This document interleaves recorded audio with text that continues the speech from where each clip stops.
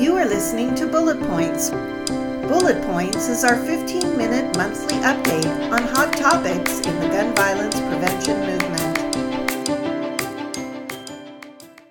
Hello, everyone, and welcome to Bullet Points, a podcast brought to you by Women Against Gun Violence, where we update you on hot topics in the gun violence prevention movement in 15 minutes or less.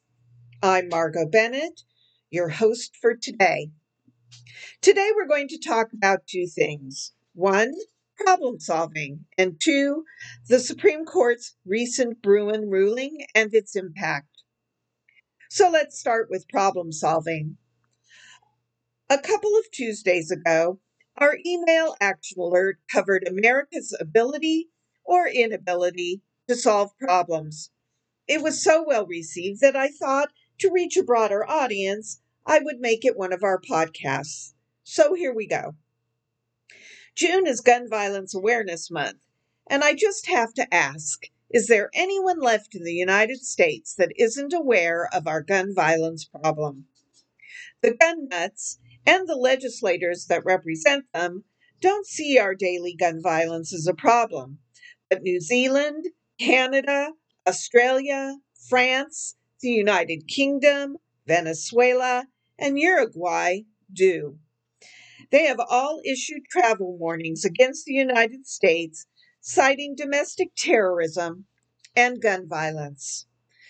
The United States has shown a willingness to solve problems before, just not this one. In 1967, Jane Mansfield was killed when her car ran under the rear end of a tractor trailer. Since then, all trailers have underride guards, or Mansfield bars, to keep cars from going under them. In 1982, 7 people died when Tylenol packaging was tampered with. Since then, it takes a PhD and a sharp object to get into a bottle of pills. In 1988, 3 children died while playing with lawn darts. Metal-tipped lawn darts were banned for sale in the United States.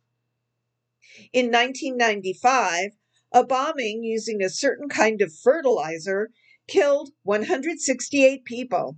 So the government imposed severe restrictions on the purchase of that fertilizer and also tagged the fertilizer so purchases of it can be traced. In 2001, one person attempted to blow up a plane with a shoe bomb. Since then, all air travelers have to take off their shoes for scanning before being allowed to board. And today, in 2023, every day, on average, 316 people in America are shot in murders, assaults, suicides, and suicide attempts, unintentional shootings, and police intervention. This problem apparently can't be solved, except with thoughts and prayers. But of course, we know better. There are many solutions, but not all may stand up to the Bruen decision, which we will review shortly. An assault weapons ban, a ban on high-capacity magazines, safe gun storage, raising the age requirements to purchase firearms. What will stand up to the Bruen decision is your vote. So be sure you vote and that you get others to vote too. And now on to the Bruen decision. You may have heard some conversation in gun violence prevention circles about the Supreme Court's recent Bruen decision in June 2022. The case from which the decision arose concerned the constitutionality of the 1911 Sullivan Act, a New York state law requiring applicants for a license to carry a concealed pistol on their person to show proper cause or a special need to do so.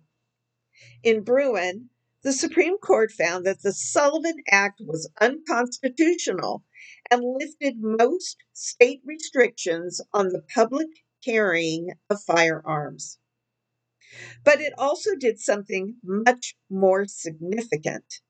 It changed the way in which courts must now consider and judge Second Amendment challenges to gun regulations and restrictions. The court found that based on the plain text of the Second Amendment, the petitioners have a right to bear arms in public for self-defense. Its historical review concludes that there is no American tradition of firearm regulation that justifies New York's proper cause requirement. The impact has been swift and far-reaching. States with strong gun laws, and therefore fewer gun deaths, are taking a look at their current laws and legislation to see if they fall under the American tradition of firearm regulation. And gun rights advocates, they're suing at even greater frequency to get impactful firearm regulations overturned. In a decision this year, a 3-judge panel of the Fifth Circuit Court of Appeals ruled that it is unconstitutional to deny domestic abusers ownership of firearms, even when a domestic violence restraining order is in place. Citing the Supreme Court's Bruen decision, a judge on the panel said that from a historical perspective, the ban was an outlier that our ancestors would never have accepted. Even with the Bruen decision undermining our current and future gun regulations, we can still take action. We can and must address gun violence in ways that we think will survive a Bruen challenge.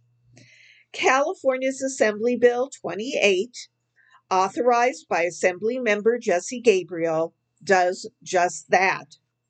AB 28 will establish the Gun Violence Prevention, Healing, and Recovery Fund, supported by a surtax on firearm industry profits, to make long-term investments in a variety of vital initiatives designed to prevent gun violence, protect and heal survivors, improve implementation and coordination of gun violence prevention activities, solve more murders and shootings, and promote justice and equal access to safety for all Californians.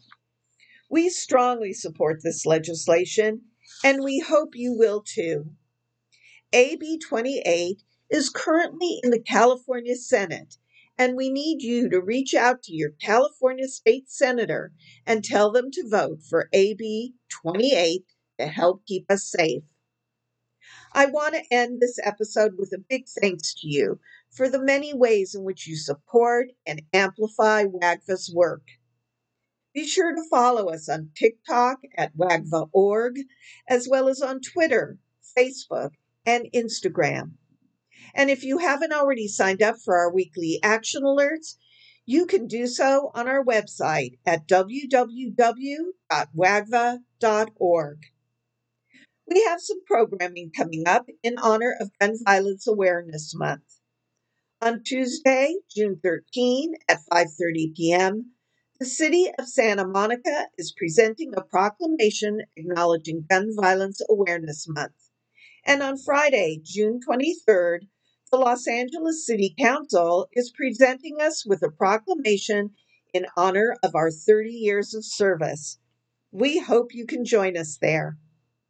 If you have any questions or topics you would like us to address, please be sure to email me at wagva@wagva.org. Thank you for listening to Bullet Points, and be sure to follow us on Facebook, Instagram, and Twitter. Visit our website at wagv.org to sign up for our action alerts. We're looking forward to you joining us next month.